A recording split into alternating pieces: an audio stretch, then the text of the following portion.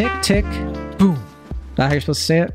Yeah, it's like all lowercase, so it's like tick, tick. They styled it as like lowercase tick, comma, lowercase tick, dot, dot, dot, and then a space after the dot, dot, dot, and then all caps, boom, and an exclamation point. Mm-hmm. It's a lot. It's a lot to consider. I mean, it's a title that just is really loud and aggressive and passionate in your face, and that is that's mirroring the film. Oh, that sounds familiar. Yeah.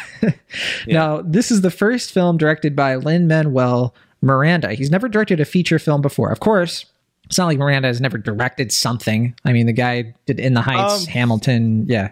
He didn't direct the stage performances, I don't think. He did. He wrote them. It gets a little bit like on the line of like, what do you consider a director? Right?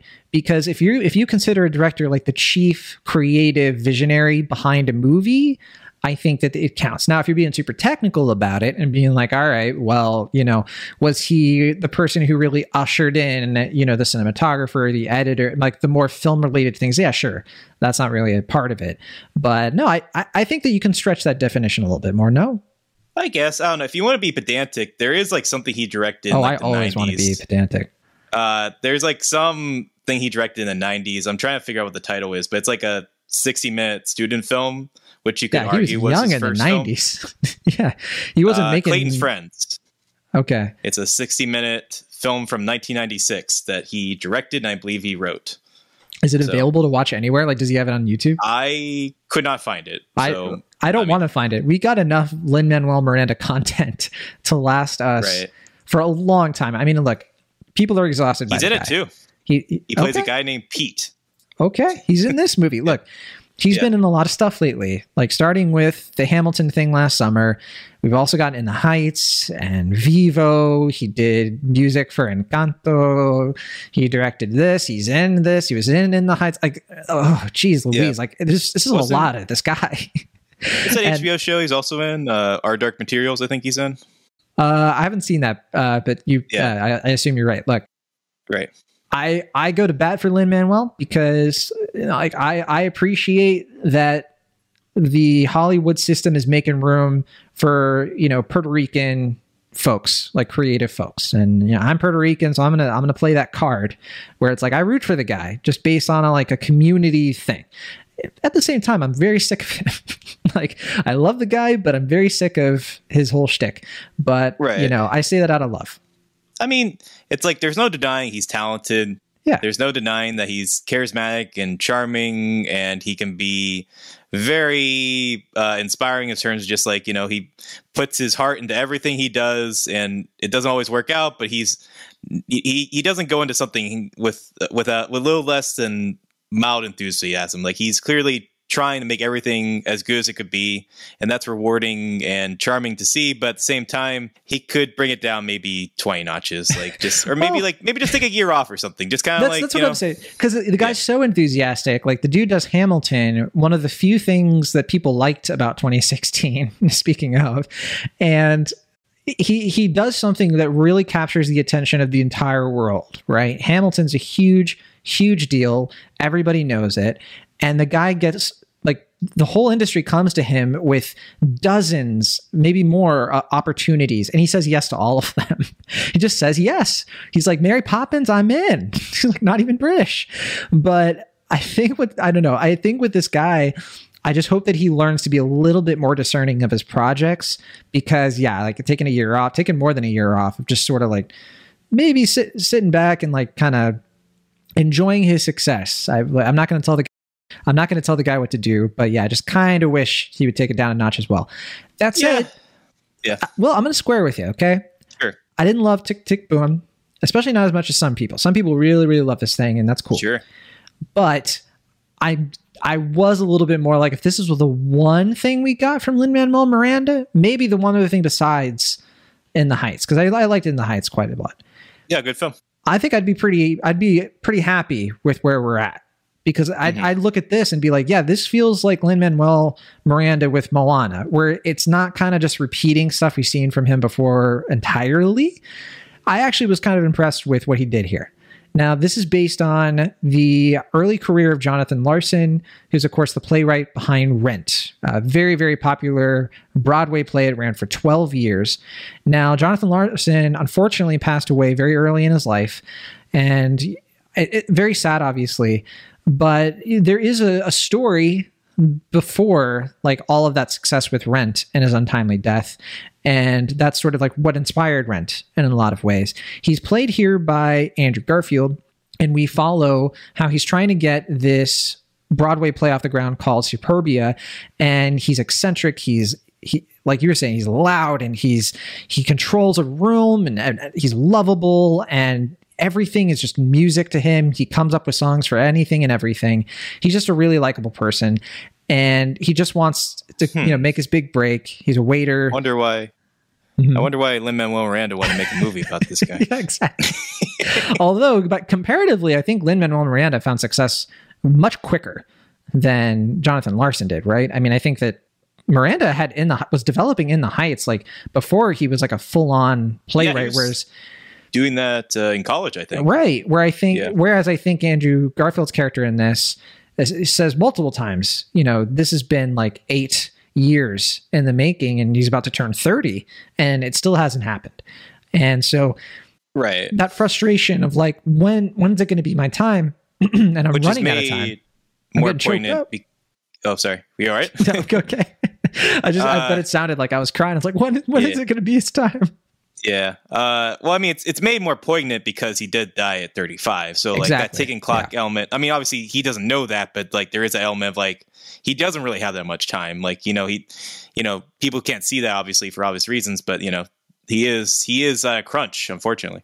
Yeah. Sometimes I think that old adage of like live like there's no tomorrow. That whole sentiment behind. Don't wait. Don't put it off. Like, do what you want to do. Write that book. Write that screenplay. Will Ashton. I think you got it. You got it cooking. I want to read it. I want to watch that movie. But this movie is very much about that. Now, it's also a musical. It has lots of musical numbers. It also stars Alexandra Shipp, Robin DeJesus, Joshua Henry, Vanessa Hudgens. You interviewed a few of them here on the show. Yeah. Will, if you guys want to check. Yeah, if you guys want to listen to that, that's on the website and the podcast feed. If you want to hear my conversations a whole video. There's that as well. Yeah. If you want to see my long hair and my beard.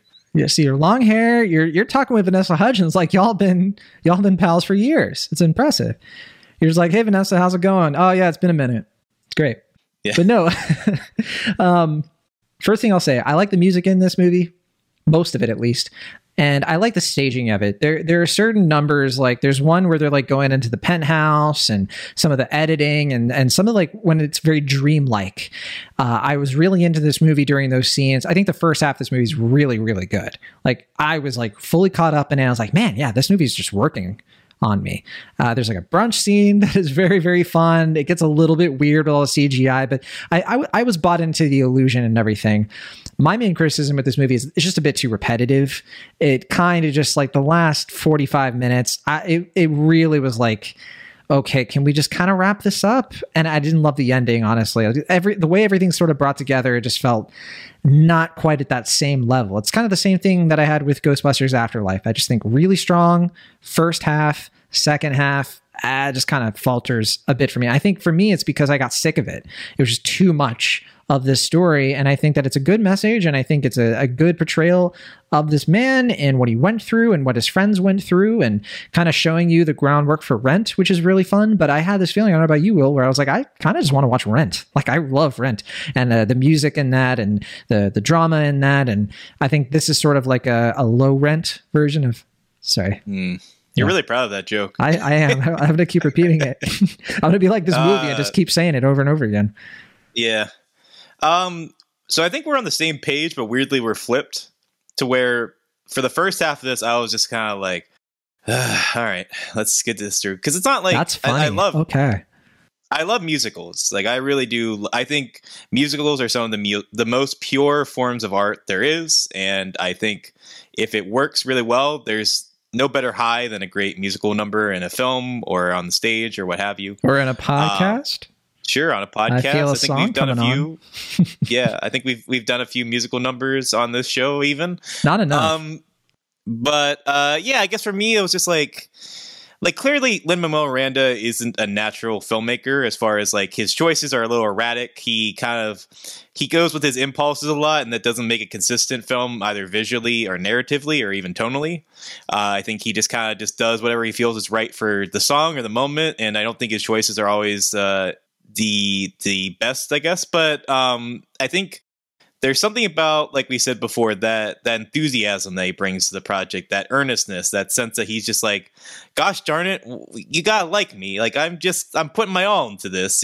And clearly Andrew Garfield is mirroring that enthusiasm. I think Andrew Garfield, is the main reason why I ultimately do like the film more than I don't, just because they're both just kind of like, come on, Will, come on, like us, come on, we're just having fun.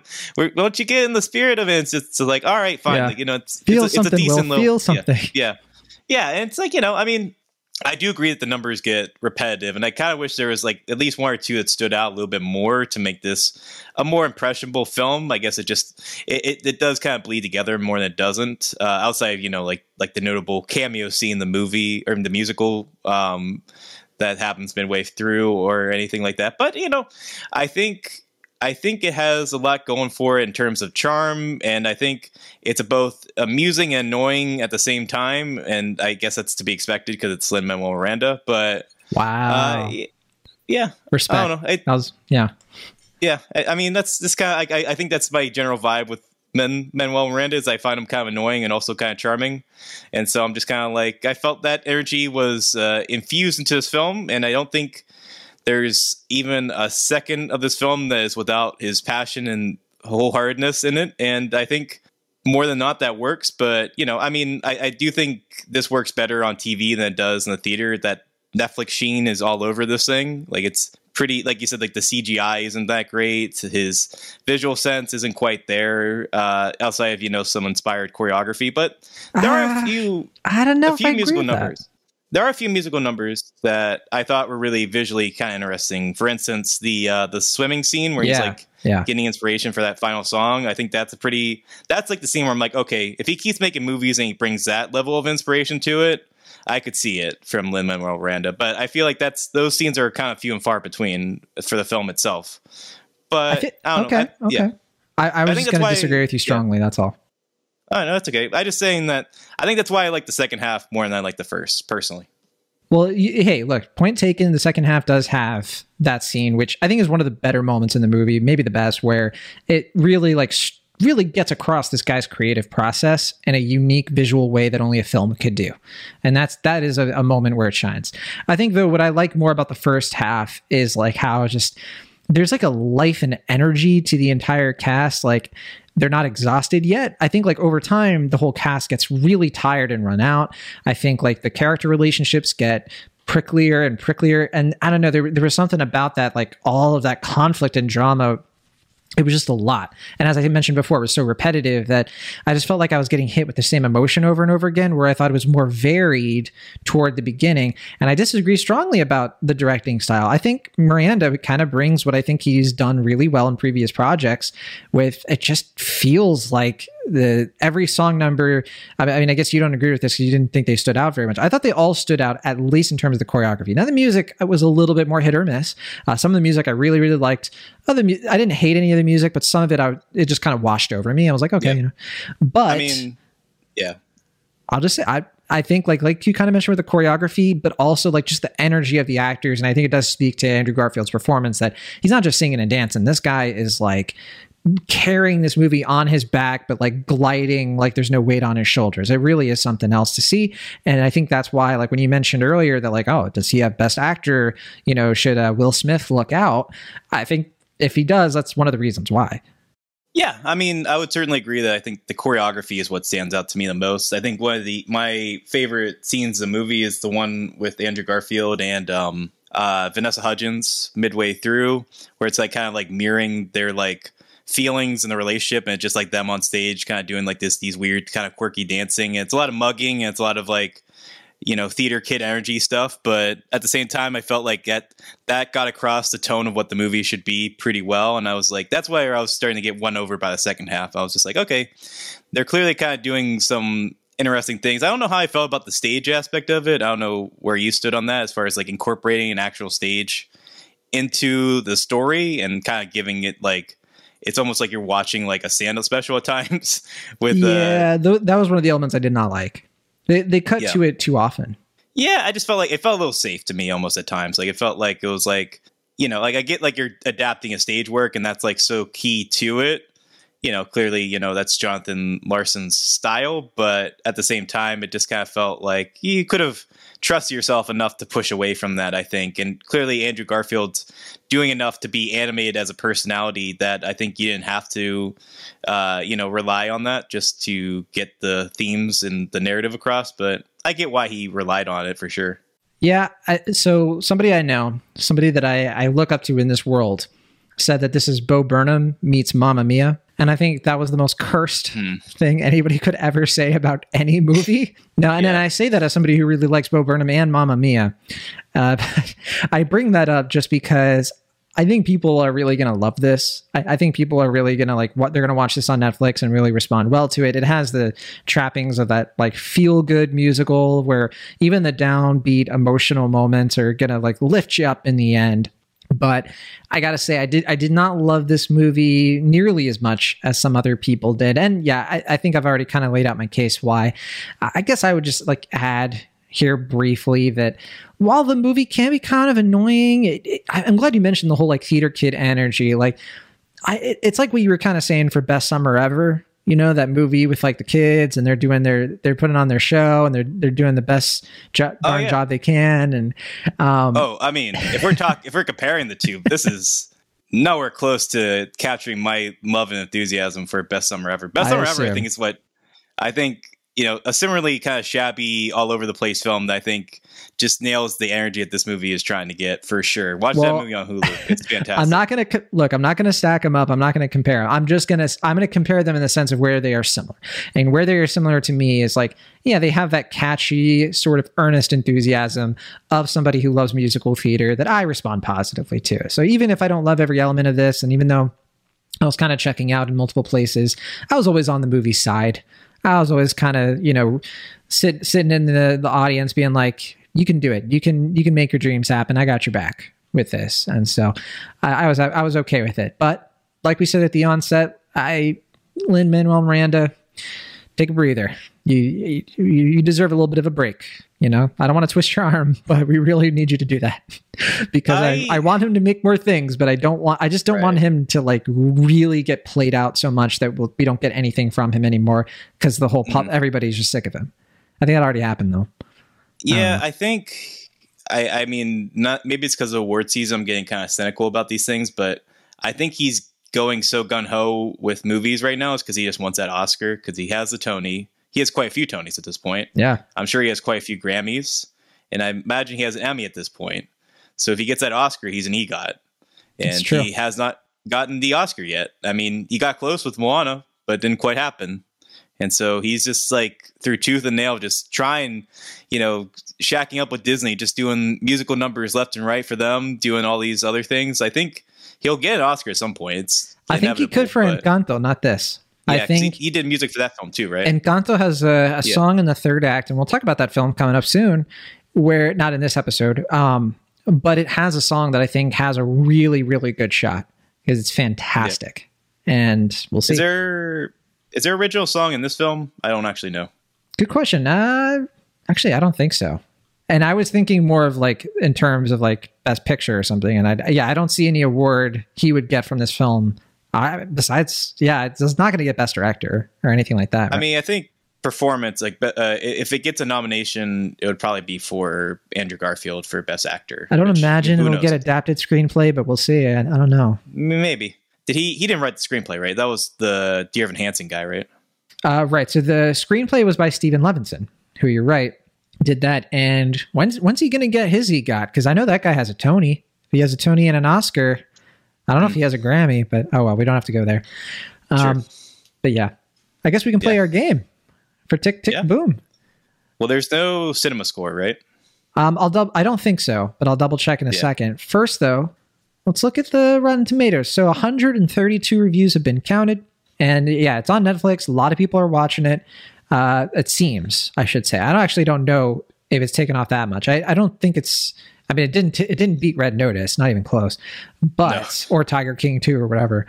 But I think yeah, it'll grow. It's one of the few Netflix movies that I think will actually gain more notice over time. It'll get what they want, which is like the word of mouth, that people are like, oh, you got to watch it. It's Lin-Manuel Miranda. It's like, how have I not heard about this? And it's like, it's on Netflix. Yeah. It'll get an awards boost too, right? I mean, I think people are going to like hear about it and it's going to keep getting like a mention and everything like that. Yeah, I'm looking at the top 10, Red Notice and Tiger King and Cowboy Bebop and Hellbound and Arcane. I'm not seeing, it's not even in the top 10. That's I mean, we even have Vanessa Hudgens in The Princess Switch 3. That's showing up, and not this. So that's funny because I heard at least a couple people were like, "Oh, did you interview her for the Princess Switch movie?" I was like, "What Princess Switch movie?" Well, no, and it's funny too because when I opened up Netflix, literally Tick Tick Boom was under popular on Netflix. Yeah, sure it is. I mean, maybe that's the case. Okay, 132 reviews. What do you think the score is? For critics, I'm going to say somewhere in the 80%. I don't think it's 90, but I could be wrong. I'm going to say 88%. Wow. It's been a while since you got it exactly right. And you've only got it, I think you've only gotten it exactly right a couple times. Oh, yeah. Not that, if I recall right, yeah. I should start keeping a spreadsheet, put your like make like a training card or something like that. Yeah, he has a pretty good average. Yeah. 88%. So really, really strong. Wow. Yeah. Audience score is a little bit trickier, right? Because this one has fewer than 50 verified ratings. I was actually shocked when I just saw that. And I was like, oh, I thought way more people have been watching this. If you go to Letterboxd, it does have 28,000 watches. So that's much stronger. But yeah, I guess people just they're too entranced by the movie. They don't have time to get to Rotten Tomatoes. But yeah, what do you think that is? I think it's going to be 94%. Wow, only one off. It's 95%. You had your finger on the pulse of Tick Tick Boom. Oh yeah. If there's a bomb going off somewhere, I know who I'm calling. But yeah, no cinema score that I can see. I imagine it'd be pretty high, probably A or A minus, very likely. Sure, they're just so caught up in their feelings with Ghostbusters and King Richard, they can't even emotionally or mentally compress what this movie's about. They're still in the lobby of the theater being like, hold on. We're still, what happened to Muncher? Explain to us why Muncher had to die. I'm joking. I think Muncher was already dead. By nature being a ghost, he has to be dead, right? That's what I'm saying. Right.